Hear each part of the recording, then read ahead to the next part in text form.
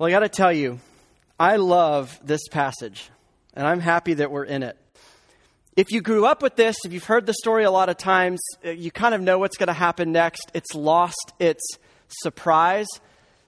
If that's you, you've got to slow down, and we've got to read the Bible a little more carefully. It's chock full of ambush after ambush of this God and his grace showing up in surprising places. The first thing, Abby didn't even get, I think, 4 words in, when you see the first time that something unexpected happens that if you're paying attention, you shouldn't have expected to happen. And that's at the end of this prayer that we spent the past 2 weeks talking about it. Jonah has blown it. He's made a mess of his job as a prophet, of his life. He's invested tremendous energy running from God, and it almost brought him to the end of himself. And God sends a storm. He pursues Jonah. For every step Jonah took running away, God took 2 steps running after Jonah. He has him cornered. He's in the belly of the creature. He is there 3 days and 3 nights. It's silent. It's dark. And he prays this prayer of repentance that we talked about the past couple of weeks. If you're a director, put on your director hat or cinematographer hat. It is a perfect moment to roll the credits there. It's already dark.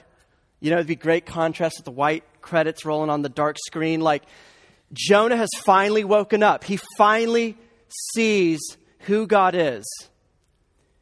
He's brought to the end of himself. He says, uncle. He gives up. He stops running. He sees that God is good. God is vindicated. He's always been good, always been gracious. And finally, he gets his day in court where he is vindicated and seen as he is, and all seems right. They're reconciled. It would make all the sense in the world for the story to stop. But the story keeps going. The Lord commands the creature, the fish, to vomit Jonah up on the shore. It's the first time in days, probably, that Jonah has stood on solid ground that's not doing this. It's the first time he's had ground underneath his feet. And he feels that mercy underneath him. That my life is not in peril anymore. And then there's the second thing. And this was 1 sentence in. Did you catch this surprise? It seems like just kind of a narrative introduction to what we're about to shift into, but this is what it says. Chapter 3, verse 1. Then the word of the Lord, after Jonah was back on the beach, then the word of the Lord came to Jonah a second time. Jonah, rise up and go to Nineveh, that great city, and call out against it, call out the message that I give you. And this is amazing for a lot of reasons. A, God is still talking to Jonah at this point. That's amazing. You wouldn't necessarily expect that, right? Maybe some cold shoulder experience, a little distance, a little time for Jonah to really think about it. But God initiates talking to Jonah again. The second thing, the trip to Nineveh is still on. You would have thought, spring break trips have been canceled for a lot less than this. You would have thought the trip would be off. What the reader would expect, if the reader's paying attention, is that Jonah will have a press conference. He'll resign in disgrace the way every other politician or prophet or pastor who's been caught in scandal does, right? You know, dutifully saying, I own responsibility for what I did. I never thought it would come to this. And it's time I step down from my role as a prophet of the living God of Israel and the whole world. That's what you should have expected if we're paying attention. But what actually happens is God sends Jonah. The second time the word of the Lord came to Jonah. If you had to go and title chapter 3, a good title for chapter 3 is Second Chances. It's really what Jonah gets. Second time the word of the Lord comes to Jonah. The mission is still on. He's still the guy. He's still the name on the marquee with all the flashing lights around it, starring Jonah. And God is still going with him.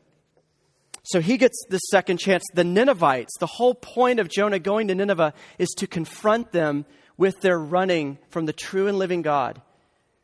To introduce them to this God, to confront them with their running, and to call them home with this God too. That's the second chances. we're all old enough where we've been the recipients of second chances. I don't know where they came from you. It could have been a boyfriend or a girlfriend. You did something really stupid. You dropped the ball. You made a huge mistake, and they stuck in it with you. They gave you another chance. I know you've experienced it academically. The class bombed the test. You all come in on your knees and you're begging the professor, can we write a little paper or retake the test or let another test count for this one for a second chance? Parents, maybe in high school, you broke curfew one too many times. There's a boss, you were late one too many times, and they said, last chance. And you got the second chance. So we all know how that feels, and it's a feeling of relief. It's a feeling where like kind of the dread has passed. But it's a complicated feeling when we get the second chance. There's a series of ads that came out last October in Florida. And the people that put the ad on was Ben & Jerry's ice cream. And this series of ads was multiple of these little 3 or 4 minute video shorts of profiles of ex-convicts. These are people who are felons, various crimes they'd committed in the past. And the video that I saw was called Suzanne's Story. And it's underneath this huge heading called The Power of a Second Chance. This is how Suzanne started her story. In 1992, I was convicted of grand theft. I embezzled money from a company I worked for, and I was sentenced to 30 years in prison.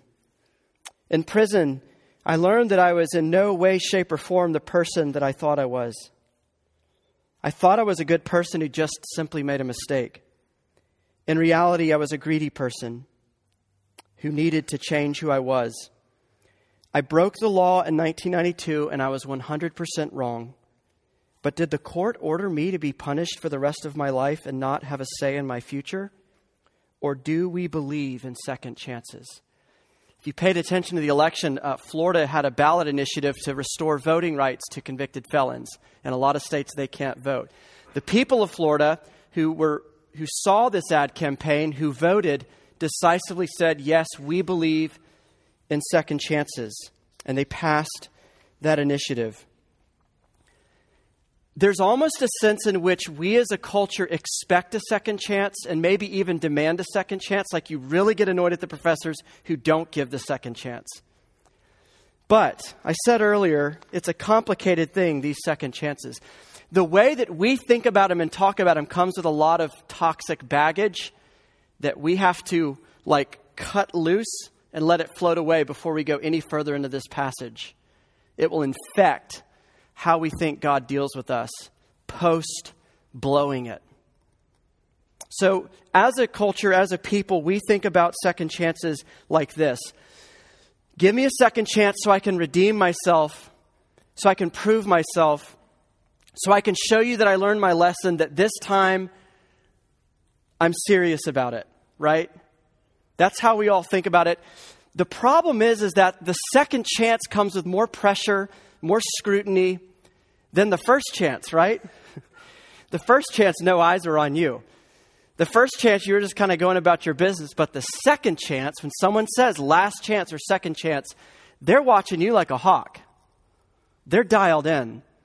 And it feels like all eyes are on you to redeem yourself, to prove yourself, to not mess it up this time, to make it count. We've talked about the Virginia governor before. I won't go into detail. There's a constant stream of news coming out of him, but he's had a rough month. And every time he's kind of gone on TV for an interview or a press conference, it gets worse and worse. So after the blackface controversy, after his comments on abortion and other things, he had another interview where he kind of stuck his feet in his mouth again. He's refusing to resign, but here's what he said of why he won't resign. Almost verbatim. He said, I've got to have a chance to redeem my name. And now I'm going to go around the state on a racial reconciliation tour to prove that I've learned my lesson. We can giggle at Ralph Northam in Virginia, but his heart is like our heart. We want that chance to put the genie back in the bottle and to paper over what we've done. And oftentimes that's what we think a second chance is. If you grew up in the Bible Belt, I grew up in the Bible Belt. If you grew up here too, the likelihood of you thinking about second chances the way the governor of Virginia does are very high. You might even think of Christianity as God's gift to you of a second chance. Don't blow it. Make this count. Prove to me that you got the lesson that you're not supposed to run from me. Show the world that you learned. Don't mess up this opportunity. All eyes are on you. And you think of God that way. You think of the gospel that way. When you read the Bible, that's what you see there because of where we grew up and because of this warped understanding of these second chances. Well, let's set a couple of things straight before we look any further into the passage. First is this. God doesn't take chances, right? He is sovereign, which means he's in control of every single detail at an atomistic, microscopic level of all of reality. It's impossible for him to take chances.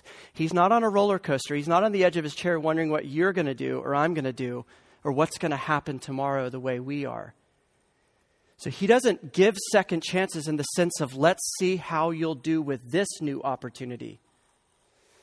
He's not like that. He's sovereign and he's holy and he's God. And here's a spoiler alert for next week. When you get into the beginning of chapter 4, Jonah's not just going to be okay with a second chance. He's going to need a third and a fourth and a fifth. And we only have a few days of Jonah's life recorded. Imagine the rest of it, if that's a few days. His life is one long series of second and third and fourth and 500th chances or opportunities. So God doesn't give second chances in that way that we are prone to think about it. But here's what he does do. He does transform people. He does turn runners into sons and daughters. He does hide you in Jesus. Galatians 2:20, Paul says, "It is no longer I who live, but Christ who lives in me. And the life that I live, I no longer live for myself, but for him who died and gave himself for me." That's what God does, is he makes you a new person. And so you don't really think about the rest of your life as a series of next chances. What you think about the rest of your life, what Jonah looked at his restoration, is just that, a restoration. Proof that God is still with me after I blew it. Proof that he's loyal, proof that he's in this with me, proof that he's for me, proof that he's good, proof that he's patient.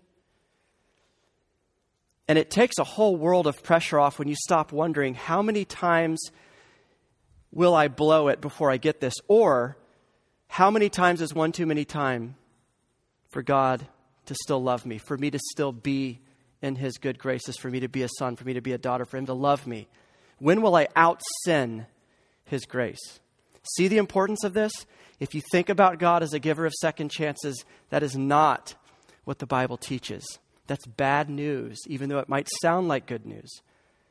God transforming you and putting you in Jesus forever and removing all of your past, all of your future, all of your present indiscretions, bad decisions, missed opportunities, botched choices. That's good news.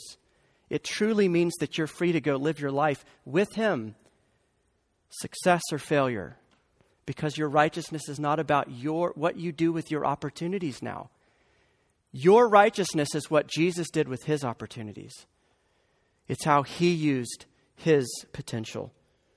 And that's the gospel. And now we're ready to talk about the second time the Lord came to Jonah to go to Nineveh. God is fully aware of Jonah's inability to sustain himself. He's fully aware of the Ninevites' weakness and foolishness and spiritual blindness and hardness of heart. He's aware of those dynamics. It's not news or information to him. He knows it. And so he's not wondering, how's it going to go when my prophet goes and attempts to elicit change and repentance and coming back home to God amongst the Ninevites.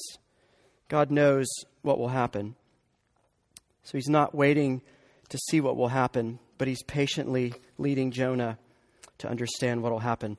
Here's an interesting thing. It takes a map to know this, so I pulled out Google Maps today. Wherever Jonah was when this creature spat him up on the beach was somewhere on the Israeli shore, because that's where Joppa is that he left when the storm came later that night. To get from one of those places, Tel Aviv or Joppa or Haifa or one of those Israeli coastal cities to modern-day Mosul, Iraq, or where Nineveh used to be, is a 16-and-a-half-hour car ride. Jonah didn't have a car, so I looked it up. It's a 230-hour walk. So if Jonah was walking from dawn until dusk every single day, we're talking about at least a couple of weeks if he was walking that far every day to get to Nineveh. It's a 700-mile walk. That is a long, long time alone to rehearse in your mind what the heck just happened. Grapple with this. Come on with me. Grapple. Remember what had just happened in this man's life. Grace used to be a word he talked about at small group Bible studies. And now grace had swallowed him whole and spit him out a changed man forever. God was a religious word that he thought about. God was a containable creature. He just kind of sat over there, and now he's realized this is a God who's on the move. This is a God who, when you flinch away from him, he flinches towards you. Jonah finally knew what was inside of his heart, the wickedness, the sin, the selfishness, the narcissism. He didn't give a rip what happened to the Ninevites, an entire city of people, because he just wasn't interested in going and talking to them. That's where this man was. And Nineveh was where he was going.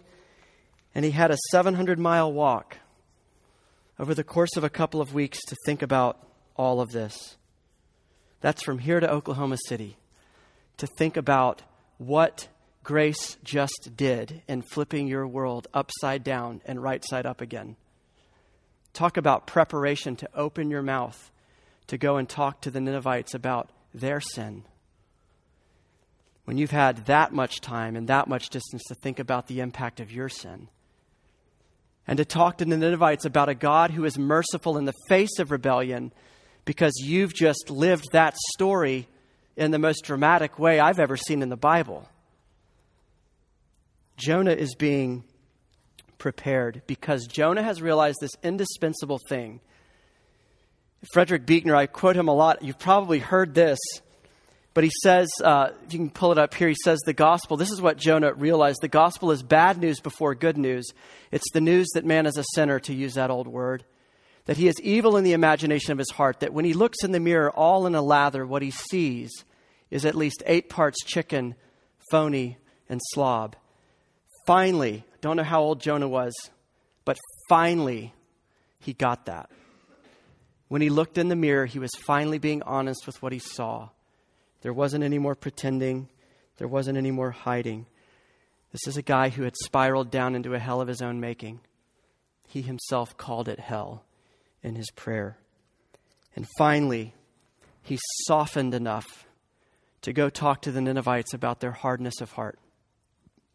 And that's what I meant earlier when I said one of the things you'll see in this passage is that God uses softened people to say hard things to hardened people. He uses softened people, people who have been broken, people who have realized what Frederick Buechner realized of who I am not and who God is. Softened, tender people are gentle with hard people. And they're able to say hard things because they know, but for the grace of God, I am a Ninevite. But for the grace of God, I am just like them. And God knew that Jonah needed this softening, this tenderizing, this epiphany of what was really true about Jonah and what was really true about God if he was ever going to go and say these words. If he was going to speak life to other people, Jonah had to die to the self-righteousness, to the moralism, to the superiority, to the thinking he had a leg up on other people. You know this because you only talk to people who have been softened. You only share your secrets with people who have been softened, right? When you think about your life as 52 cards, the ugly, scary cards where your heart's beating out of your chest before you tell someone, you tell people that you know have been softened by God's grace. People who are aware of how hard their heart was and still gets apart from God chasing them relentlessly. Those are safe people. Those are people who are tender and gracious and patient and understanding and empathetic and sympathetic and approachable and accessible. Because they've lived your story, the story you're about to tell them, the story you're terrified to tell them. They just got finished living it. That's what it means that God uses softened people to say hard things to hardened people. There's this new phrase that's been going around the past 5 or 10 years, speak your truth. It's a dangerous thing, because what if Jonah had just gone to Nineveh and spoken his truth and not what God said? Jonah, speak whatever message I command to you. He made Jonah sign on that dotted line before the trip even began. You speak to the Ninevites whatever message, whatever truth I command you to speak. What if Jonah had just gone and there's a lot of things we know from his past and what will happen in chapter 4 Jonah would have left out. He would have edited out probably God's mercies. He still struggled that, are the Ninevites really deserving of this? He would have edited out some of his story, his own weakness, his own foolishness, his own hardness.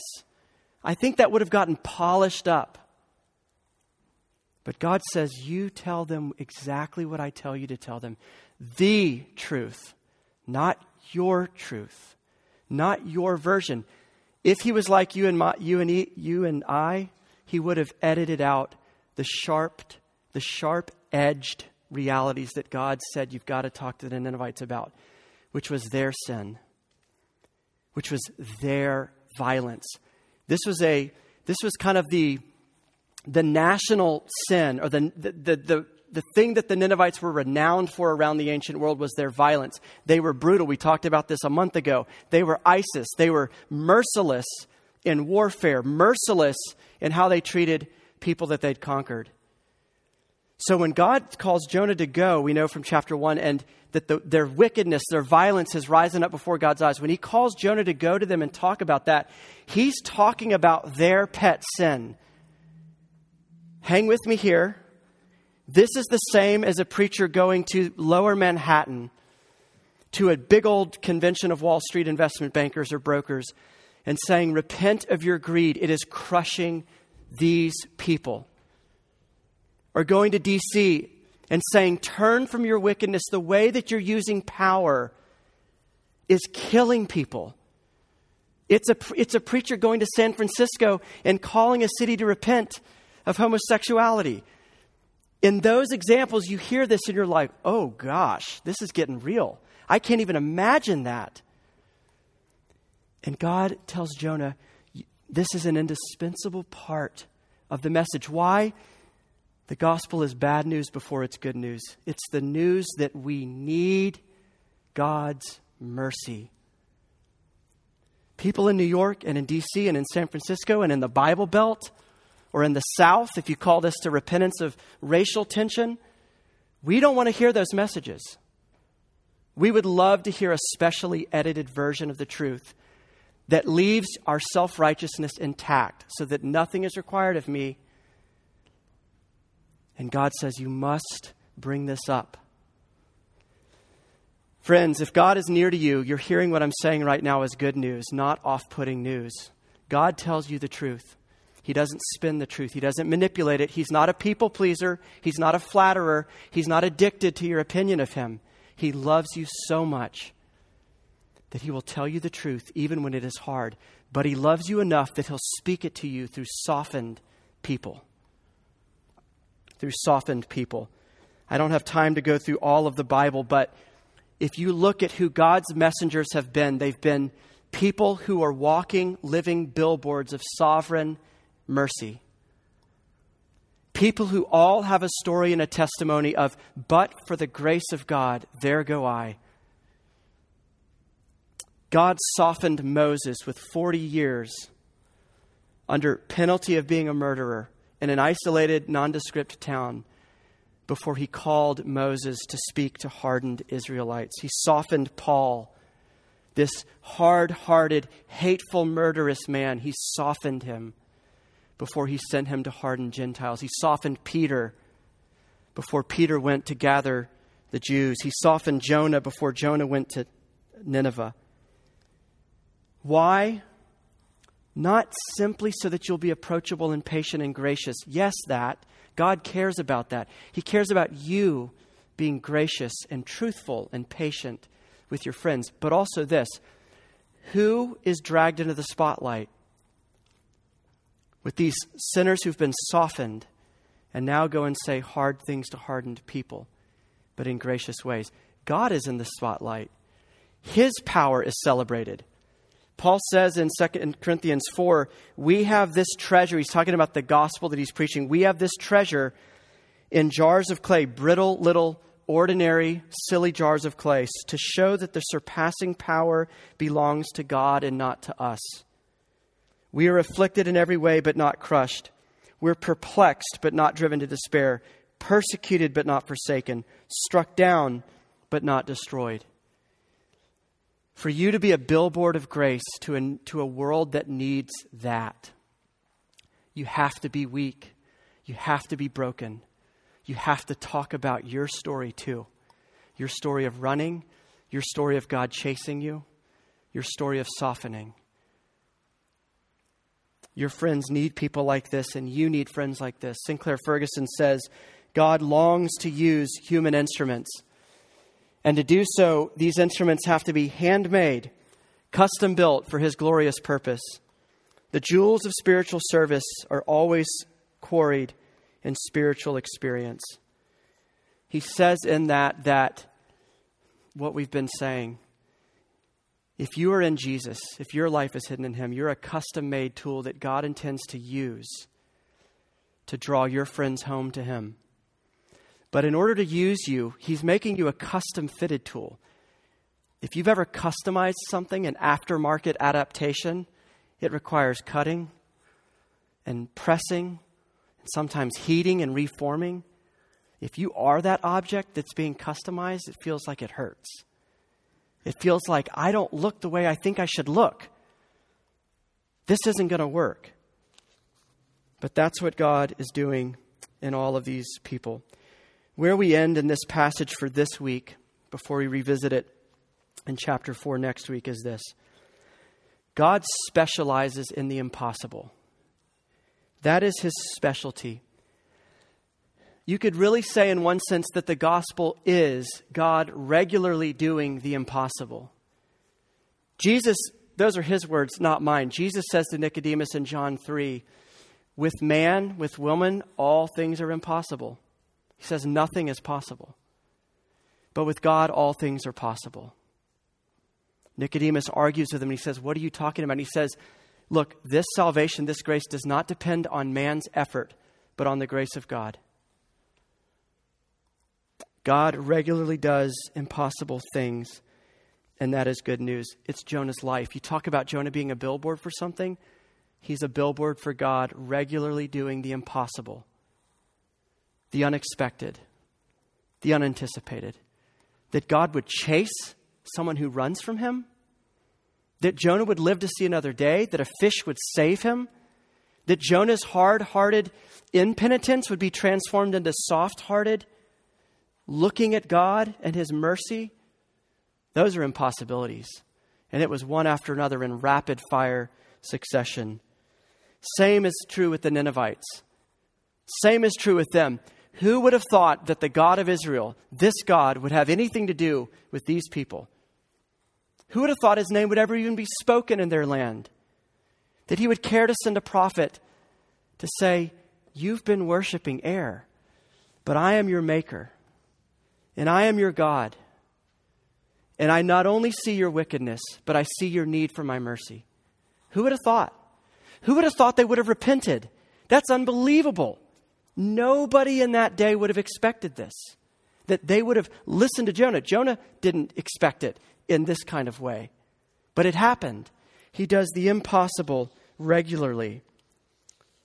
I want to end with a series of questions for y'all. Who is impossible for you? Who is an impossible object of God's mercy? For some of you, it's yourself. You think it's impossible that God would love me. It's impossible that he pursues me. I hear all this stuff that Ben's been talking about. It just makes me feel more and more lonely because I can't believe it for myself.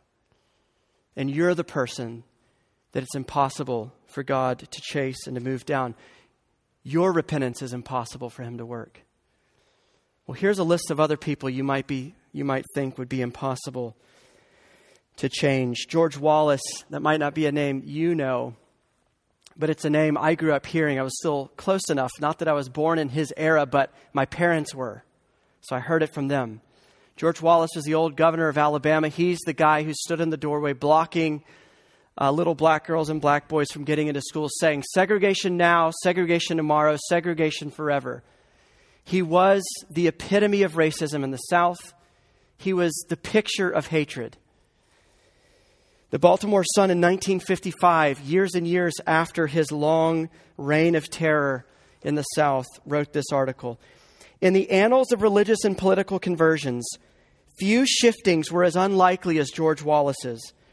In Montgomery, Alabama last week, 1955, the once irrepressible governor, now 75, infirm, racked with pain, and in a wheelchair since his shooting, held hands with black Southerners and sang, "We shall overcome."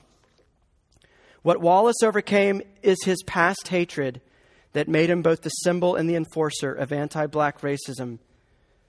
And on March 10th, Wallace went to St. Jude's Church to be with some 200 others, marking the anniversary of the Selma to Montgomery Civil Rights March.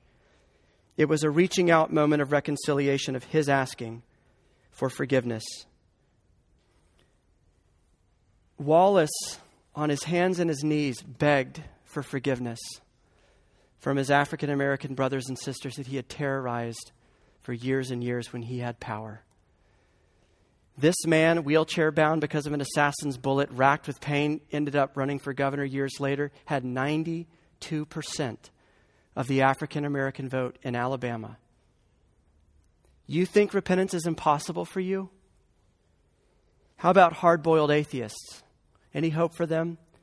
C.S. Lewis, perhaps the greatest writer in Christendom in the past 100 years, referred to himself as the most reluctant convert in all of England. I heard a story last year of a man who sits over there on Sunday mornings at this church, who's been here for 20 years, Sunday after Sunday, and was converted a year ago. This hard-hearted, pew-sitting Southern Christian who said all the right stuff, believed all the right things, did all the right things, but doesn't know Jesus. Until last year, God showed up and opened his eyes. You think your repentance isn't possible? You think you can't change? You think God can't love you? Got this story from Trevor. He's been talking about her recently, and I'm going to have one of her books in a book table in the back pretty soon, but Jackie Hill Perry. She is about 30 now. She's been around kind of in the scene, writing books, speaking for about, 8 or 10 years now. Hip-hop artist. She was in a committed relationship as a lesbian. She wrote this in a book later about the night that Jesus showed up in her bedroom. She said, "I loved my girlfriend too much not to be appalled at the prospect of laying aside not only the way I loved, but also who I loved. To do what I assumed God would have me to do meant leaving the woman whose voice and body and mind had been mine to hold and keep. To those who had heterosexual eyes, our love was a strange thing, but to us it was normal. I loved her and she loved me, but God loved me more. So much that He wouldn't have me going about the rest of my life convinced that a creature's love was better than a king's. Homosexuality might have been my loudest sin, but it was not my only one. By calling me to Himself, He was after my whole heart. His intention was to turn it toward Him and transform it as only He could, enabling me to be holy in how I express not just my sexuality, but everything else." Do you know what I'm talking about? To be a billboard of grace to a world that desperately needs grace, you have to lead with your brokenness. You have to lead with your running. You have to share your story of hardness of heart and how God, not you, but how God softened you because he loved you and he was chasing you long before you ever even realized you were running. Who's the centerpiece of your story? You and your decisions, or God and his decisions? Who's in the spotlight of your testimony? You're running, or Jesus is running? Name after name, story after story. For every name I mentioned, there could be a million more, and there are. And you're in the same boat, friends, you and I. We are in need of this grace.